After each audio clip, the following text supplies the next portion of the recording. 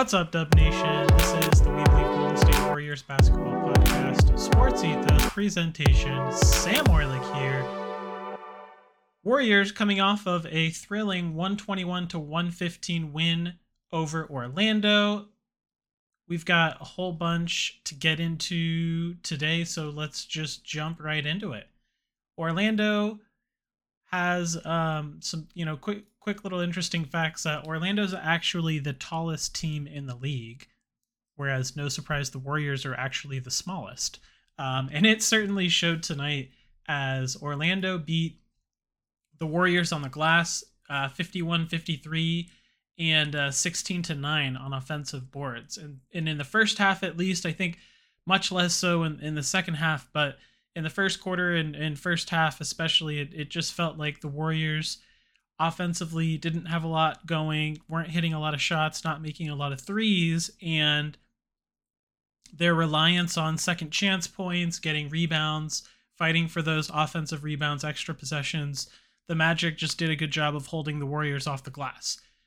Meanwhile, on the other end of the floor, Warriors doing a good job defensively against Orlando, who is just not really known as a jump shooting team. They just love to drive, attack, get into the paint.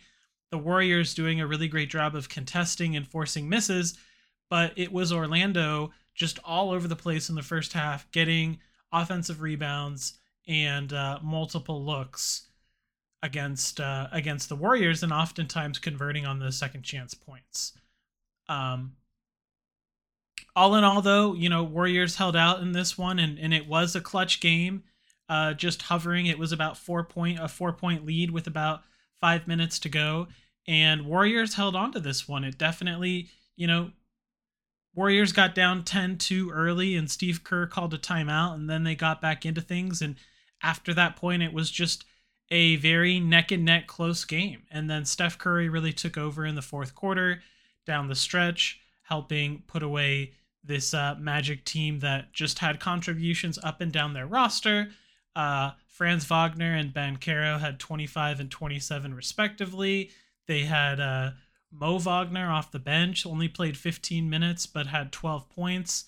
I think 7 of those were in the fourth quarter. He just had a ton of energy and effort plays, drives to the hoop. Even Wiggins couldn't keep him in front. He played exceptionally well. But it was the Warriors with 7 players in double figures, as has been the case lately, with this incredibly deep roster. You see that night in, night out, so many guys contributing in the scoring column, but really Steph Curry leading the way with 36 points, 12 of 20 from the field, 4 threes, 6 assists, 4 steals. He is now second in NBA history, Steph Curry, in 30-plus 4+ threes and 4+ steals in the same game.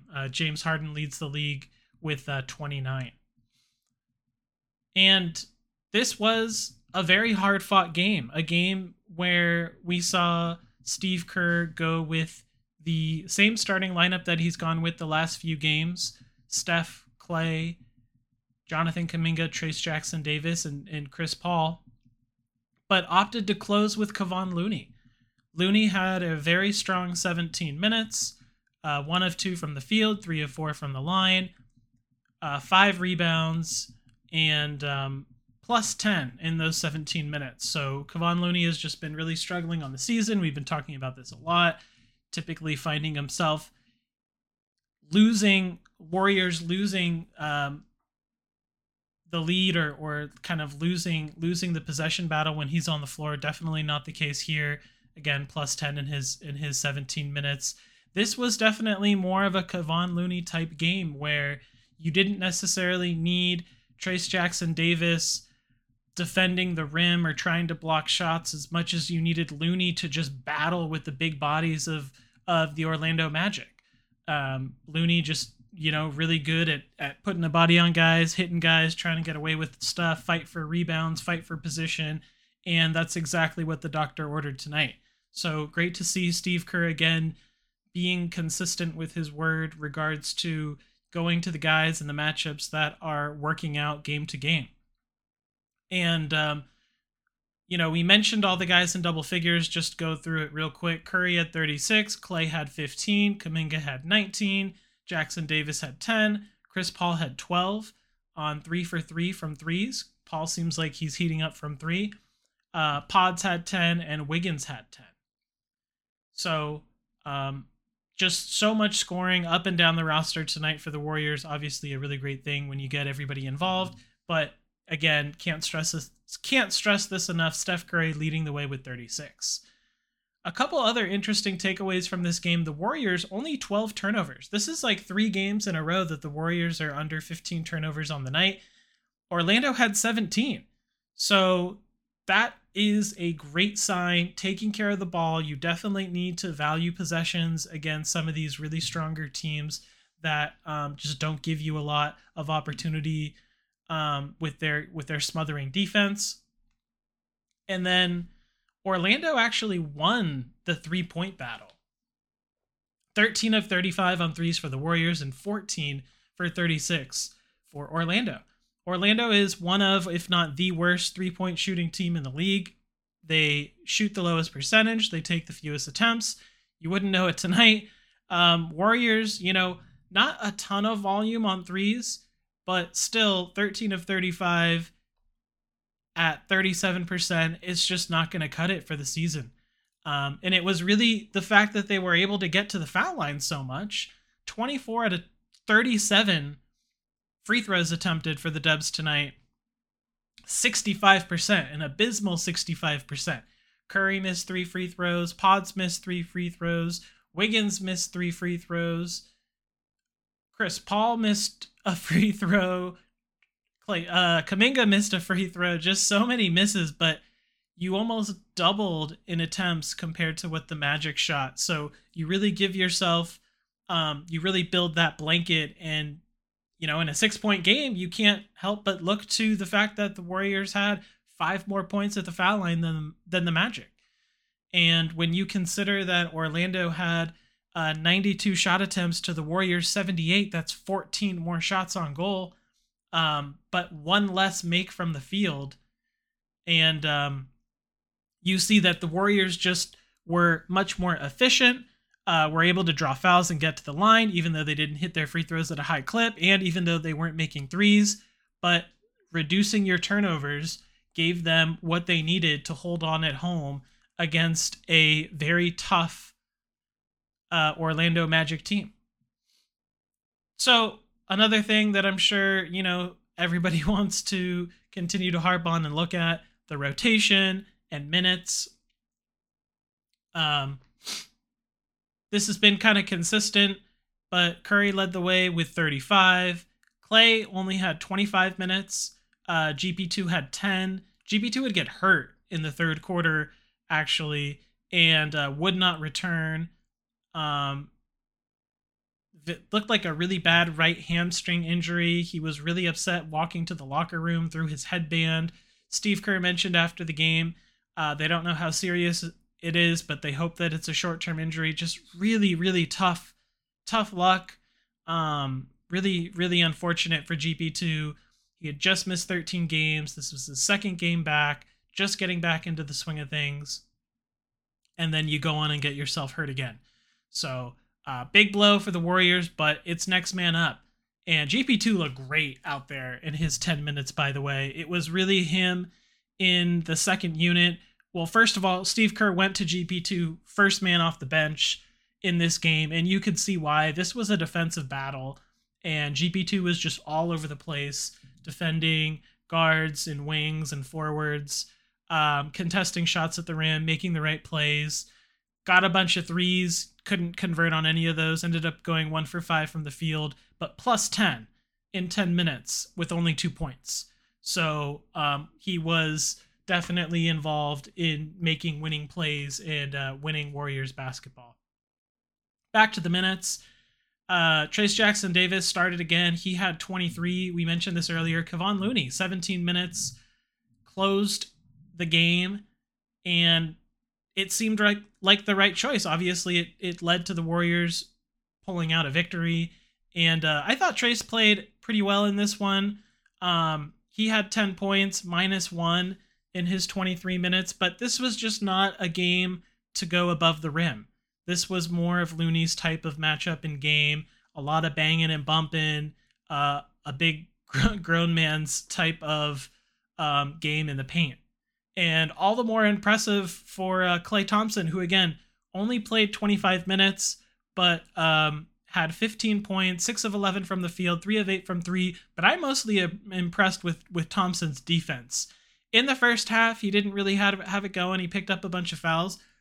But in the second half, he really stepped it up against Banchero and matched up with him, Wagner as well. And just you can see Klay really trying to work defensively. And when he's able to defend some of these bigger, bulkier forwards, power forwards, it really seems to be Klay's kind of calling card. And especially when he's disciplined and isn't reaching and picking up a bunch of fouls. I think he had 3 fouls in the first half, if I'm not mistaken. Klay is able to make an impact, and you see that. I mean, 15 points for Klay in 25 minutes. That's a good basketball. You don't necessarily you're going to need Klay out there for 36 minutes. So I love that, Kerr was able to get the most out of Klay in those minutes and continue to allow the other guys to step in and contribute. We already talked about this, but Jonathan Kuminga, 19 points. He played 34 minutes. That was second on the team. I'd probably have to go back. I'm not sure if that's actually a career high for him in minutes played. I don't think so, but certainly up there. I think that's definitely probably a season high. Kuminga was just all over the place, 19 and 6 with 4 assists, 2 blocks, 4 of 5 from the line, 1 of 5 from 3, 7 of 14 from the field. Kuminga easily probably could have had 6, 7, 8 assists because he was setting up his teammates all night, but it was Curry and Thompson really struggling to hit shots in the first half, at least from distance. And Kuminga was just playing really well, really strong floor game, picking up defensively, grabbing rebounds, making the right reads, attacking aggressively, spotting up for threes when it felt like it was the right time within the offense. Overall, just really impressed with his game, and you can see Steve Kerr agreed and rewarded him with a lot more minutes at the expense of Andrew Wiggins, who didn't necessarily have a bad game in his own right, but Kuminga had it going. Wiggins, 4 of 7 from the field, 1 of 3 from 3, 1 of 3 from the line, 3 rebounds and 2 steals. He had 10 points, -3 in 21 minutes. After the game, Jonathan Kuminga credited Steve Kerr for his trust, for allowing him to take his game to new heights this season. And you can really feel like Kuminga is starting to figure it out. Sure, he just had that game recently where he had 6 turnovers in the second quarter, but young players learning and developing, feeling out the game. And you just really saw Jonathan recognize the moment, the matchup, the team, the Orlando Magic with a lot of big forwards, very, very aggressive and strong defensively, and it didn't seem to bother Kuminga at all. He shed whatever defenders were in front of him, and if it weren't for 1 of 5 shooting from 3, he would have obviously his field goal percentage would be that much better. So Jonathan Kuminga looked really comfortable out there. He was making the right reads, making the right plays, a very nice floor game and overall balance between being aggressive and attacking the rim himself, as well as finding his teammates. Again, only 4 assists, which was second on the team. He tied Chris Paul with 4. Curry led the team with 6, but that easily could have been 8 by my count, if not closer to 10, because he was really setting up his teammates in the second half. Moses Moody got a DNP. This is kind of what was expected with GP2 back. Now that GP2 is going to be out, maybe that opens the door for Moody to crack into the rotation. Steve Kerr did not obviously go to Moody in this game, even with GP2 exiting. So that's going to be interesting to see. It's going to be interesting to see what happens and how that situation unfolds. Obviously, the Warriors have this incredibly deep roster and only so many minutes to go around. Last but not least, Dario Saric. tonight was not his night. 14 minutes, 2 points, 1 of 3 from the field, 0 for 1 from 3, 2 turnovers. He was a team worst -8 with Chris Paul, surprisingly. Even though Chris Paul had 12 points, Chris Paul was also a -8. So Saric just wasn't his night, wasn't his matchup. Orlando was big. He had one really nice kind of pivot move up and under layup that was, highlight reel worthy, but otherwise just not, couldn't really get much going offensively. A couple times tried to set up his teammates, turned the ball over. Did not feel like a game where Kerr wanted to go Trayce Jackson-Davis and Saric at the same time. And this, Kevon Looney got the lion's share of minutes behind Jackson-Davis at the 5 spot. So Warriors have to feel good about riding the ship against this Orlando Magic team after dropping their last 2 games against the Dallas Mavericks and Miami Heat. Now they are 16-17, just 1 game behind 500. They've got the Nuggets and Pistons coming up on a back-to-back on Thursday and Friday. So the home games, keep coming, and the Warriors need to build off of this momentum and take advantage. They're going to be facing a very good Denver Nuggets team, who they just nearly lost to on Christmas Day. I'm sure the Warriors will be looking for some revenge. I'm sure Jonathan Kuminga is going to be ready to continue taking his game to new heights. We'll be anxiously waiting some injury updates and news on GP2 and the extent of his injury, and more Warriors basketball to come. And once again, this has been a We Believe Golden State Warriors basketball podcast. If you haven't already, please give me a follow over at Twitter. That's at SDOrlick. Subscribe, rate, and review the show. Thanks for tuning in, guys, and we'll catch you on the next one.